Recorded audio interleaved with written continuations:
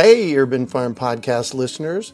If you're as passionate about preserving the bounty of each season as we are, hey, I canned my first peaches at the age of 18, and that was a long time ago, then you're going to love what our friends over at Denali Canning have in store for you. They're on a mission to spread the love and knowledge of food preservation, and they're inviting you to join the journey for free.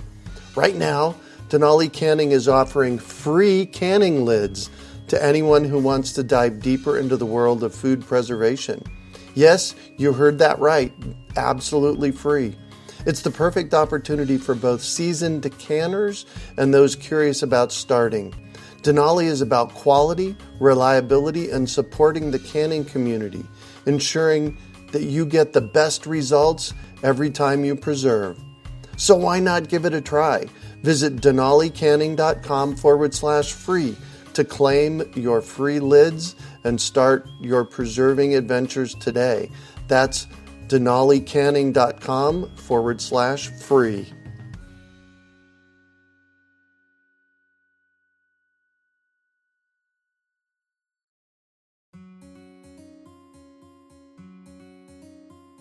Greetings, urban farmers, gardeners, and healthy food visionaries. Farmer Greg here, and welcome to the 408th episode of the Urban Farm Podcast, where every day we work together to educate and inspire you to become part of your food revolution.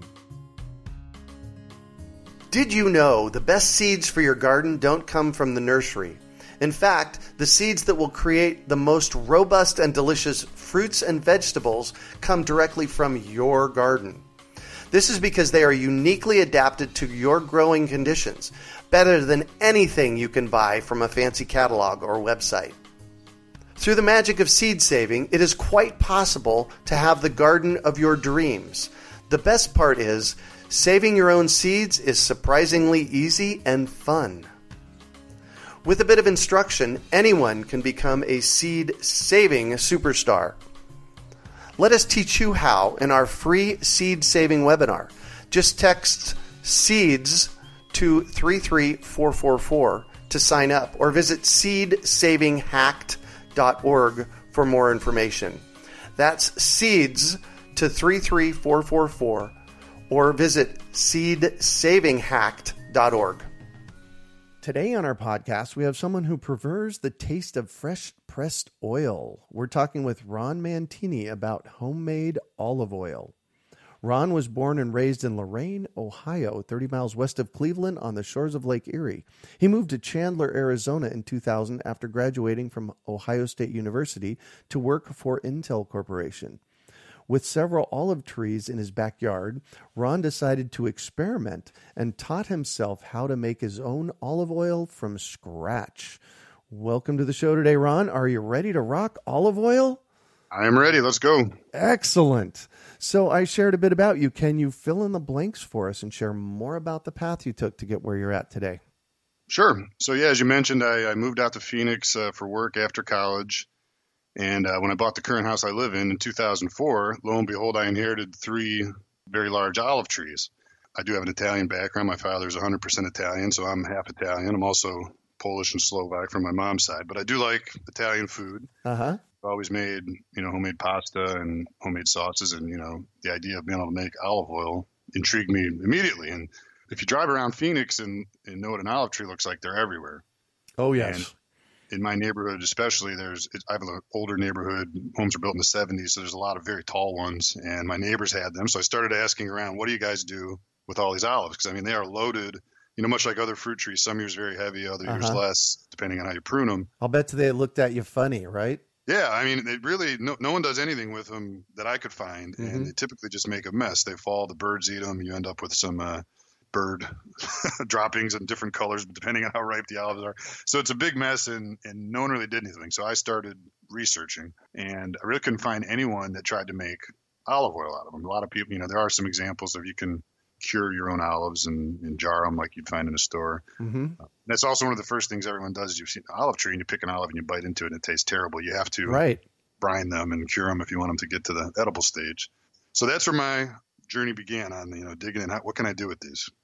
I'd say a few years later, I met you, Greg. I was actually out at the urban farm. I'd taken a different job at Intel where I had what we'd call like a fireman schedule. I had a shift job where I was working 12-hour days, and that led to, you only work 3 days 1 week, 4 the next. So I had a lot of free time, and that's really when I got into gardening. I read a big interview from Bill Mollison, who I know you're familiar with. Oh, yes. That turned me on to what permaculture was. So I did a quick Google on Phoenix permaculture, and that's how I found you. So out to the urban farm I went, and I learned about having fruit trees, and I started growing tomatoes at that time and composting. So I've got 3 big, compost bins in my backyard that I got from the city of Chandler. They'll give you those for free. Anyone who's listening to Chandler, if you just call them up, they take the old garbage cans and cut them in half, and you can use those. I started getting into that kind of stuff. I learned how to bake bread. I learned how to make, I mentioned homemade pasta. Wow. Growing tomatoes. And I had this, I guess the initial thing I wanted to do was I had been growing tomatoes a few years. And I grew onions and I grew garlic. I'm like, wouldn't it be neat if I made like a batch of homemade sauce with stuff totally from my yard? And the missing ingredient was olive oil. Yeah, that's always a cool thought. Yeah. And that's where I've struggled in the past is I can do most everything except the oils. So go. Right. At this point, I have to give a tip of the hat to the Queen Creek Olive Mill. It started off as a hobby for the guy, Mr. Ray, that founded it. I think he wanted to also Italian, wanted to make olive oil, and it just took off. Some of the local chefs started, tasting their oils and couldn't get enough of it. And every year they've gotten bigger and better. It used to just be buy your oil. Now you can have pizza and gelato and coffee, and they have concerts, and it's fantastic. So anyway, if you go back at this point, 10, 12 years ago, somewhere on the internet, I found that you could bring them olives and they would press them and give you half of the output for free. So it's really a great thing they do. Community pressing. They do ask that you bring quite a bit of olives. So this is where we can kind of get into maybe why olive oil is expensive and whatnot. It takes a lot of olives to make olive oil. So it takes a lot of olives to make olive oil. Yeah. To give you a couple rough ideas, I think back then they would tell you don't really bring them to us unless you have 125 pounds. So that's usually 4 or 5 5-gallon buckets filled with olives. That would usually make around a gallon, and then they would give you half of that. I did that 1 year. I rounded up a bunch. It's a lot of work to pick that many olives, by the way, too, if you don't have. Right. Out at the olive mill they're doing this specifically to make olive oil. So they prune the trees to keep them a certain height, and they have different methods that are better than what I have. In my yard, the olive trees were mostly for shade. So in most of the neighborhoods, that's what they've done. Olive trees need very little water. So around Phoenix, they're huge. So to get to those olives that are way up in the tree, not so easy. And that's kind of the difficult part for me is gathering them. So anyway, I took them. Hold on. Let me stop you. So 120 pounds of olives is going to make a gallon of oil. You got it. Yep.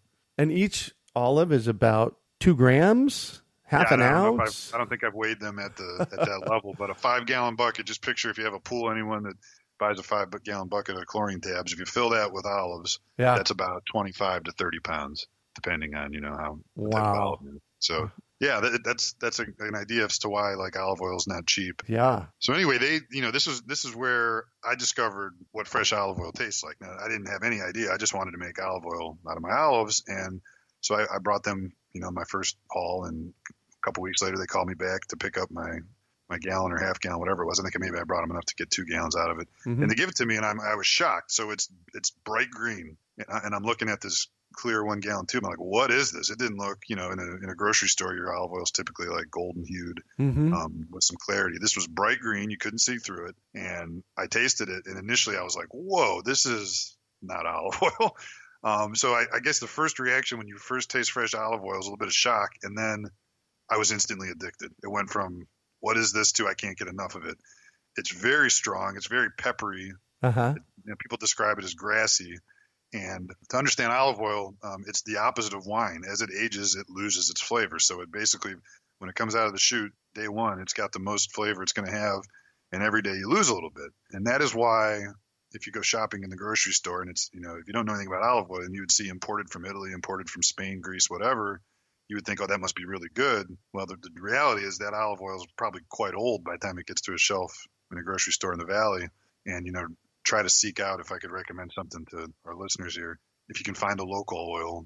California has quite a few. I've mentioned Queen Creek if you're in Phoenix, and they ship everywhere. You're going to get a much better product if you get something more local. Anyway, that was my first taste of fresh olive oil, and I couldn't get enough of it. And it is. I'm looking at a picture of it right here. It is bright green. Yeah, and that is the Italians call that olio nuovo, which means new oil. And there's festivals I've read about in Italy when you have that first pressing. They always save they save a lot of the oil for the whole year, but there will be like a festival or a party to celebrate the new oil and really enjoy that fresh flavor when it first comes out. And that got me hooked on it. So I did that for a few years where I would bring them my olives, but a couple, I started getting greedy. I said, I don't want to give, even though they were doing this for free and it's a wonderful program and they're, the quality of what they do with their machinery is impossible to beat. Yeah. I said, maybe I could keep the whole batch myself if I can figure out how to do this at home. That was quite a challenge. It took several years to come up with anything that worked, but I'd be happy to share some of those details. Yeah. So is there 3 steps to it? Yes. And this was the challenge at home. So in order to make olive oil, you don't just squish olives and get oil. There's 3 phases, as you mentioned.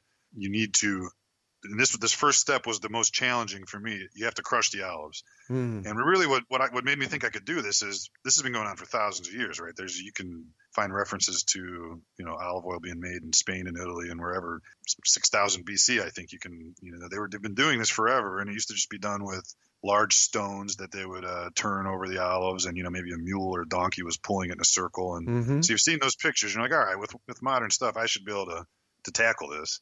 So of course, I was all over the internet looking, and there are some companies that sell homemade mills, but they're very expensive. If you want to buy like a hobbyist mill, I saw them as much as $5,000, and I think that was more than I paid for the car I was driving at the time. Yeah, exactly. So there's got to be another way to do this. So how can I, squash these olives? That's step 1. If you can get that accomplished, step 2 is you have to do a process it's called malaxation, and it's really mixing the olives because you get a mash after you squash them. The malaxation process basically allows like the tiny droplets of oil to adhere to each other, and you get bigger pools of oil. And if you don't do this step, you get nothing. Like you can't skip it. So you do have to malax the olives. I do it for typically 45 minutes. I mean, some of these commercial operations may be different, big bins, but you have to do that step. So what is that? So Liz, before we travel on, the first step is getting them crushed. How are you getting them crushed? So I, for many years, couldn't solve this. I didn't have a good way. So my first effort, and I did make olive oil, was I filled my food processor with olives I picked, and I, whirred them around and beat them up as bad as I could. And I did the malaxation stage just in a KitchenAid mixer. And then I stuck the mash into a cheesecloth and put it in, like if you've made pasta with a stainless steel pot that has a colander, you can insert inside of it. I stuck it in there and I just put some weights on it and let it sit for 20 minutes. And I did get some oil out of that. So I'm like, all right, we can do this. But the amount that filled up a food processor was tiny. The yield was tiny. So I had to figure out how can I do this on a bigger stage. And that wasn't like a great process. That would have destroyed the food processor blade in short order because of the pits. Right. And so I started experimenting, like, can I even at one, I mean, this is crazy, you're going to laugh, but I was just trying to see what could, is there some machinery out there? I was looking into like industrial equipment. What can break these up? So I was looking at attachments you could put on a weed eater. Oh, interesting. Yeah. I mean, I bought a 55-gallon food grade bucket from a restaurant that probably had soda or something in it. And I put a bunch of olives in there, and I was trying to just find some way to, to crush a bunch of olives. Now the big mills, they have something called a hammer mill that does this very efficiently. It's very expensive. Oh, yes. The old ways were with the giant stones. That didn't seem very realistic to get a giant stone wheel in my backyard. So this, eventually, and I can't remember what year this was. It was probably 3 or 4 years into trying this. I found someone in Australia, and I think another person in New Zealand, olive trees grow out there, and they were using a garbage disposal. And this was like the light bulb moment for me. Oh. A garbage disposal does a perfect job of destroying these olives into a perfect mash. So where I'm at today is I have, and I'll kind of get back to how I thought I should be able to do this for a lot less than $4,000 or $5,000 with some of these hobbyist mills we're doing. I just went and got a countertop from Lowe's that someone had dinged up, like a scratch and dent one that was pre-cut. Yep. I found a sink on Craigslist or something, a 2-sided sink, which is perfect, and I'll explain that in a minute. And then I bought a 1 horsepower, pretty heavy duty garbage disposal off Amazon. And it's only used for that. It's not like it's my house, it's garbage disposal. It's dedicated for the olive oil. Yep. So I pull it out once a year and clean it and, get back to work. So I set up a temporary sink, if you will, in my backyard about this time of year. And I got a food grade 5-gallon bucket, and I stick that under the garbage disposal. And on the 2-sided sink, the left side, because the olives are always dirty and you got to pick out some of the leaves and stems. So I clean them on one side, and then I put them through the garbage disposal on the other. And that solved the problem of how to crush these things. and it does it in pretty short order. That solves step one. Yes. So now, okay, good. The other two seemed less daunting, and they were. So now I have to stir them. And my solution here was that same 5-gallon food grade bucket that I bought at one of the local stores that sells grains around here. I got a mud mixer, which you'd call, it's basically a giant stir paint or to stir drywall compound. So I bought one of those, and I I put a lid on my 5-gallon bucket when it's filled, and I stick that in, and I cut a hole in the top of the lid to put the mixer down into it, just a small hole for the drilling piece or the mixing piece. And I set it up. It has the one I have has a hold setting, so I kind of set up a couple concrete blocks on top of it and just let it spin in there for like 45 minutes. So that's my malaxation period. And at this point, I have something I can press. And at Harbor Freight, I found a shop press that I think people use to work on ball bearings and brakes, maybe. Uh-huh. You'll find a whole bunch of videos of this exact press on YouTube of people making apple cider and apple juice. Oh. And so that's how I came up with that idea. So I basically, at the end, I get back to that stainless steel colander I mentioned earlier. I do layers of my olive mash in cheesecloth, and I press it, and out comes the yield. It's still, at this point, there's one last step that's much less. It's decanting, basically, because olive and oil and water don't mix. And olives are still about 80% water, I'd say. Like the oil content in olives is like 10 to 20% oil, and then the flesh parts and the pit, and the rest is water. So when you press it, you're getting mostly water, but the oil rises right to the top. And I just basically use some fat separators you might use for soup or whatever to that's where it sits. I pour out the water, and then I have that bright green oil that you saw in the picture I sent you. Wow. And we'll have that picture on our show notes page for the show. That is quite the epic process. My listeners know that I'm always looking for epic, and this is quite epic. Good job. Virtual high five to you. Thank you. Yeah. Wow. So how long have you had that process in place to where you actually can get a harvest? I think I'm probably on 4 or 5 years of that now. It is really a labor of love. This is not something I'm doing or have any vision of doing for commercial purposes. I love the fresh oil. It's a great hobby. From start to finish, I usually do it one 5-gallon bucket at a time. If I have a good yield, I can get around 2 ounces of oil from that. And that will still take me probably 3 or 4 hours of work, not counting picking the olives, to do that. So it is a labor. Yeah, 2 ounces out of 32 ounces. Oh, 32 ounces out of a 5-gallon bucket. Yes. All right. Well, And there's a lot of variables. I pick them all over. I live in Chandler, the South Tempe area. There's trees lining a lot of the streets they're kind of behind people's backyards, and a lot of when I'm picking them, some of the people that live there come and say thank you, because again, they just fall usually and make a mess. So I get a lot of different varieties. One of the things, when you're doing this, you kind of want to mix. So that bright green oil you saw comes from a less ripened olive. If you let olives ripen, they turn to that dark purple or black state. And you want a balance, because the more ripe, the more oil, the less ripe, the more flavor. So you look for, I've seen people say 40, 60, 50, 50. You want that balance where you get a nice yield out of your batch, but you want some of the green ones in there to give you that extra kick that is so special with the fresh oil. Wow. So certain oils or certain olives are oilier. I have a Mission tree, and those are very oily. You get a very good yield out of those. I have a Manzanilla tree. I get less out of those. And there's a bunch of other varieties that I'll be honest with you, I don't know all the varieties. There's quite a few, and I'm picking them off all these trees in town. I don't know which ones they are half the time. So when I mix those all together, sometimes I can get 44 ounces out of a 5-gallon bucket, sometimes 28. If I get 32, I'm happy. So, 4 batches to make 1 gallon. I usually make about 2 or 3 gallons per fall, and it's a good Christmas present for all my relatives. I give them little bottles. It's just great fun. How cool is that? So how do you go about picking the olives? Because each olive is the size of no bigger than a quarter. And do you have to harvest them off the tree? Yes. So you don't want to pick them off the ground. So if they've already fallen, leave those alone. This is my least favorite part of the operation. So, you can, so in my backyard, for example, I can't put down like sheets or nets and just knock them out with a rake. That's easy. However, to get the volume like I'm talking about, I don't always have hundreds of pounds on my 3 trees.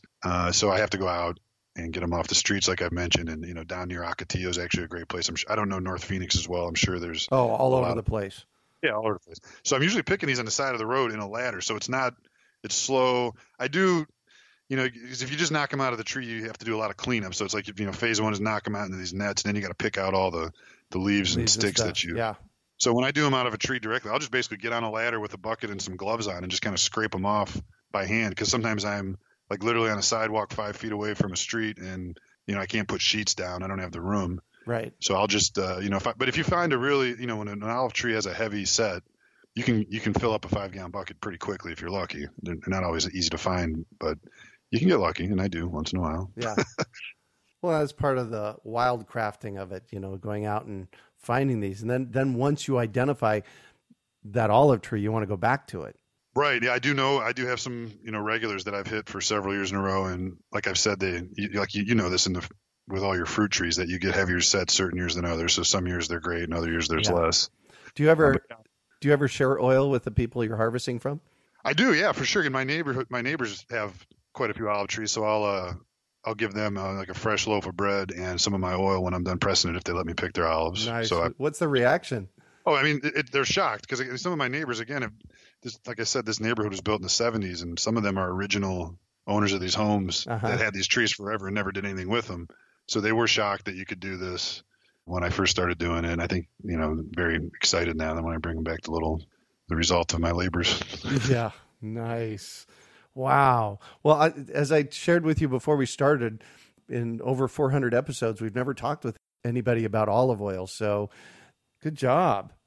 Thanks. Yeah, it was definitely, as I mentioned, it was hard to track down anyone even trying this. So, the power of the internet, I found this person in Australia and another one in New Zealand they were further ahead on the curve than I was, and some tips and ideas, and here we are. I actually have an apple crusher and apple press. Have you looked at those as possibilities? I haven't, I've looked at old, so would this be like a cast iron one? Yeah. Heavy duty. I have wondered if those would work. I actually have an active Craigslist search in Phoenix for whenever a cider press goes up for sale. I take a quick look at it. It probably could, it depends how mashed up it gets, because you really want them into if they're just crushed, that's not quite as good as if they're really just, when I'm putting them through the garbage disposal, they come out in liquid form almost. I mean, everything, including the pit, is really pureed, if you will. So they might work, they might not. Yeah. I've actually thought the cider press might be a good option for step 3 when you're pressing it. Right. Yeah, so, exactly. I will try that someday if I get my hands on it. I tried a smaller, like a wood-sided one where you would put it's used for winemaking as well. Yep. And that kind of works. It's just my other press, I'm able to put more force down on it. I think I have like a 12-pound shop press. So I really when I'm done, I have like essentially mulch left over from the mash, and I throw that into my garden. Cool. Can we get some pictures of what your equipment looks like?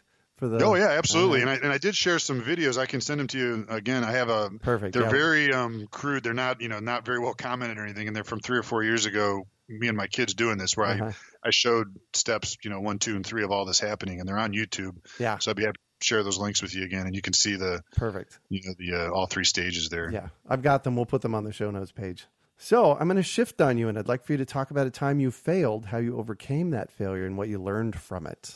Great. Well, I've got, so many examples in those years before I figured this out of failing. I have a great one though, which is, after we had this aha moment and I figured out to use the garbage disposal and and actually get a good yield of oil. I had a weekend where I made them, like I mentioned, I got like a 44 or 48 ounce yield out of one of those buckets. And I said, finally, I've cracked it. I know what I'm doing. And I picked a bunch more olives that day. And I think either that next Monday or Tuesday before work, I had this idea of, I'll just get up before work 5 a.m. and do another batch. So I did that, got up, did all my steps. Step 2 didn't seem like it was, usually you can see the oil coagulating when it's happening. It didn't look right. And time was on, clock was running late. I had to get to work. So I went and pressed it and I got nothing. So I went from, a whole bucket that gave me 44 ounces of oil to another bucket, same trees. They gave me absolutely 0. And I was just dumbfounded. What the heck happened? Yeah. Did everything the same. And how did I get nothing? Well, back to the internet and back to researching and, and kind of what I do at Intel. I'm a database administrator. I'm constantly troubleshooting problems. So it's like, all right, let's break this down. What are what could have went wrong? The problem with if you're working on a computer and you run a test and it fails, you can just submit it again 5 minutes later, getting to the point of pressing oil, which takes 5 or 6 hours of lead time. Right. It wasn't such a great, not too easy to reproduce. But here's where I ran into the concept of temperature. And you will always see on olive oil bottles, first cold pressed, right? I'm sure you've seen cold pressed, first cold pressed, something like that on a bottle of oil you bought at a store. Yes. And there's a little bit of that might be misleading. And even today, like, so in the old days, you always pressed it. The modern mills and what they have in Queen Creek, they use a centrifuge and they spin it to separate the water and oil and the mash. So they still might label these as first cold press, but they're not even pressed anymore. Most of them are spun. But I was pressing. And when I researched on the internet, cold pressing, you're allowed to call it cold pressed up to like 83 degrees. So I guess it's very standard for everyone to heat their mash up to that point. So you still, even though you're saying it's cold pressed, you do warm it up if in fact it's not warm enough. Well, what was the difference between when I did this on Sunday and Tuesday at 5 a.m? I think it was 90 degrees on Sunday, and it was 55 degrees on Tuesday at 5 a.m. when I tried. So that was it. I didn't, the mash wasn't warm at all, and I didn't get any oil out of it. And so from that point on, I started, when I clean them, and that I mentioned I have a 2-sided sink. So when I clean them, I kind of soak them in some warm water if it's not warm outside already, because I'm doing this in my backyard. So I'm totally, whatever the temperature is outside, that's what the temperature of the olives are going to be, unless I, need to warm them up a little. So that was it. And the next time I made sure, if I wasn't in the afternoon, if I was doing this at a cooler time of day, that I warmed them up first, and that did solve the problem. Now, were you able to go back and warm that other batch up? No, it was a total waste, a total failure. Yeah, at that point, when you get through pressing it, nothing's coming out, it's done. So that was but I learned. So right. Good example for your question there. Well, and this is exactly how we figured this stuff out. You just go do it and see what happens. Keep doing it. Yep. Keep at it. Yeah. So what do you consider your biggest success? Yeah, my biggest success would have to be my family. I have 4 kids and a wonderful wife. So we have a family of 6 here, and it's wild to keep up with everything that we have going on between the ages of 8 and 13. Mm-hmm. So school and sports and everything else that goes with that. Plus, we both work full time. So the fact that everyone's happy and healthy, that's easily my biggest success. Nice. And you get to feed them well. Yeah. And they're all into this stuff too. So they are some of my big helpers. If you watch those videos, they're a little smaller because they're from 3-4 years ago, but they help me. And, my kids know how to roll out homemade pasta. It's pretty amazing. They learn cool. At a young age. I can give them a lump of dough and they can turn it into noodles for you. That is amazing. Yep. That's amazing. When I was in high school, I had a peach tree that I had planted when I was a freshman. And by the time I was a senior, it was making peaches. And I said to my buddy, I wish I knew how to can peaches. And he says, my mom will teach you. So I learned how to can peaches from Tim's mom, which I still know how to do that to this day. So having those skills taught to you when you're this age is beautiful. Yeah, and having it be normal. It's not even like a special thing if you do it enough. So it's almost like they expect, to do things that way, which is great. Yeah, exactly. So what drives you? I'm going to have to say the family again. When you go from a point where you're just taking care of yourself to taking care of you and your wife, and now you got 4 other kids to, I'm responsible for taking care of all of them. So they definitely drive me in everything we do, right, to provide for them and save for their future and just raise them right. And yeah, they're my drive. That's for sure. Yeah. Beautiful. So if you could recommend one book for our listeners, what would it be and why? This is a tough one. I don't read as many books as I'd like to. This one will have nothing to do with gardening, but I'll throw it out there anyway. I'm a sports fan. And it's the most recent one I read. It's called The Sports Gene, and it's written by a guy named David Epstein. This really isn't, again, it's no relationship here, but I just finished reading it and I loved it. As a guy that has been a lifelong follower and participant in sports, it was just a fascinating read on, diving into, if you're interested in sports, like why do certain countries produce great sprinters but not great long distance runners, and why do other countries do the exact opposite? And kind of breaking down the human physiology into certain, some of us are born with a certain type of fast twitch muscles and slow twitch muscles. Just a fascinating read. Wow. And I just recently finished it, so it's fresh in my mind when you asked me this. Cool. I am 6'8". I don't know if you remember that. So I was a basketball player, and it has a lot of details on, basketball players and sprinters, and just I couldn't put it down. So that's the most recent book I read. And excellent. If you're a sports fan, I'll dive in. Are your kids tall too? Yeah, my oldest daughter is in 8th grade, and she's pushing 6 foot. She's 5'11", so she's gotten her height from me. Nice. And the other ones are tracking that direction as well. Nice. So what one final piece of advice do you have for our listeners? I would just say follow your passions. And, with the internet, the world has become such a smaller place, that if I look at what I was trying to tackle here, and if you rewound the clock 20 years, I probably would have been in the library and maybe I'd have found something maybe I wouldn't have. But to be able to just search the internet and find someone's website in Australia and click on an email and send them an email and have this person talking to me and it really solved the problem. It's just amazing. So if you have a passion, it seems, with the internet and the availability of information at your fingertips, you should be able to pursue almost anything. Yeah. So go for it. Yeah. Well, it's definitely different. I'm 57 years old. And so I've lived a big chunk of my life without the internet. And, back 35, 40 years ago when I was raising fish in my backyard, we went to the library and we did, research in books on how to do this. And so you're right. It is a different game these days.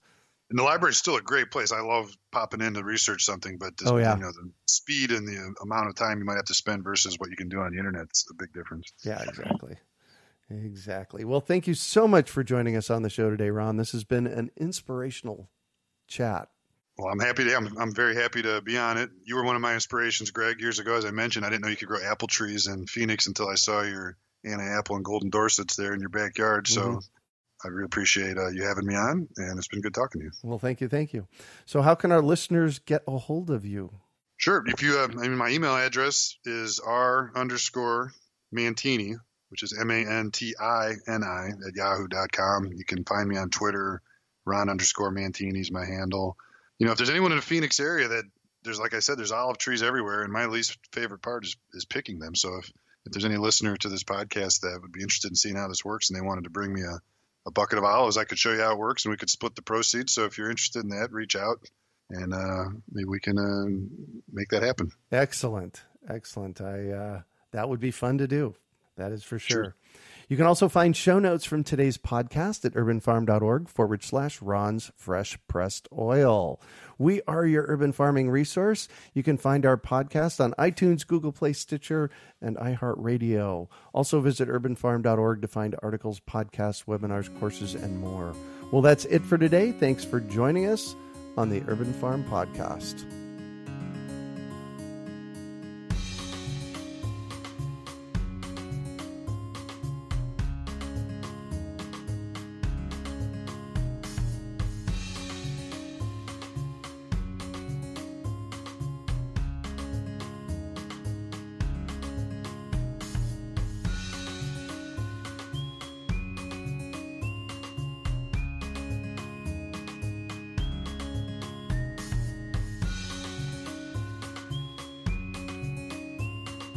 We hope you enjoyed today's episode of the Urban Farm Podcast. Remember to listen for tips, advice, and resources to help you on your journey with urban farming. You can find us on the web at urbanfarm.org or send us an email to podcast@urbanfarm.org. In the words of Vincent van Gogh, great things are done by a series of small things brought together. Be encouraged that with each lesson learned and skill developed, you are one step closer in the direction of your dreams. Hey, Urban Farm Podcast listeners. If you're as passionate about preserving the bounty of each season as we are, hey, I canned my first peaches at the age of 18, and that was a long time ago, then you're going to love what our friends over at Denali Canning have in store for you.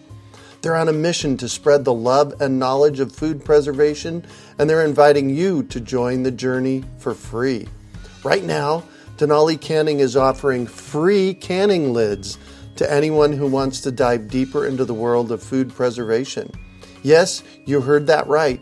Absolutely free. It's the perfect opportunity for both seasoned canners and those curious about starting.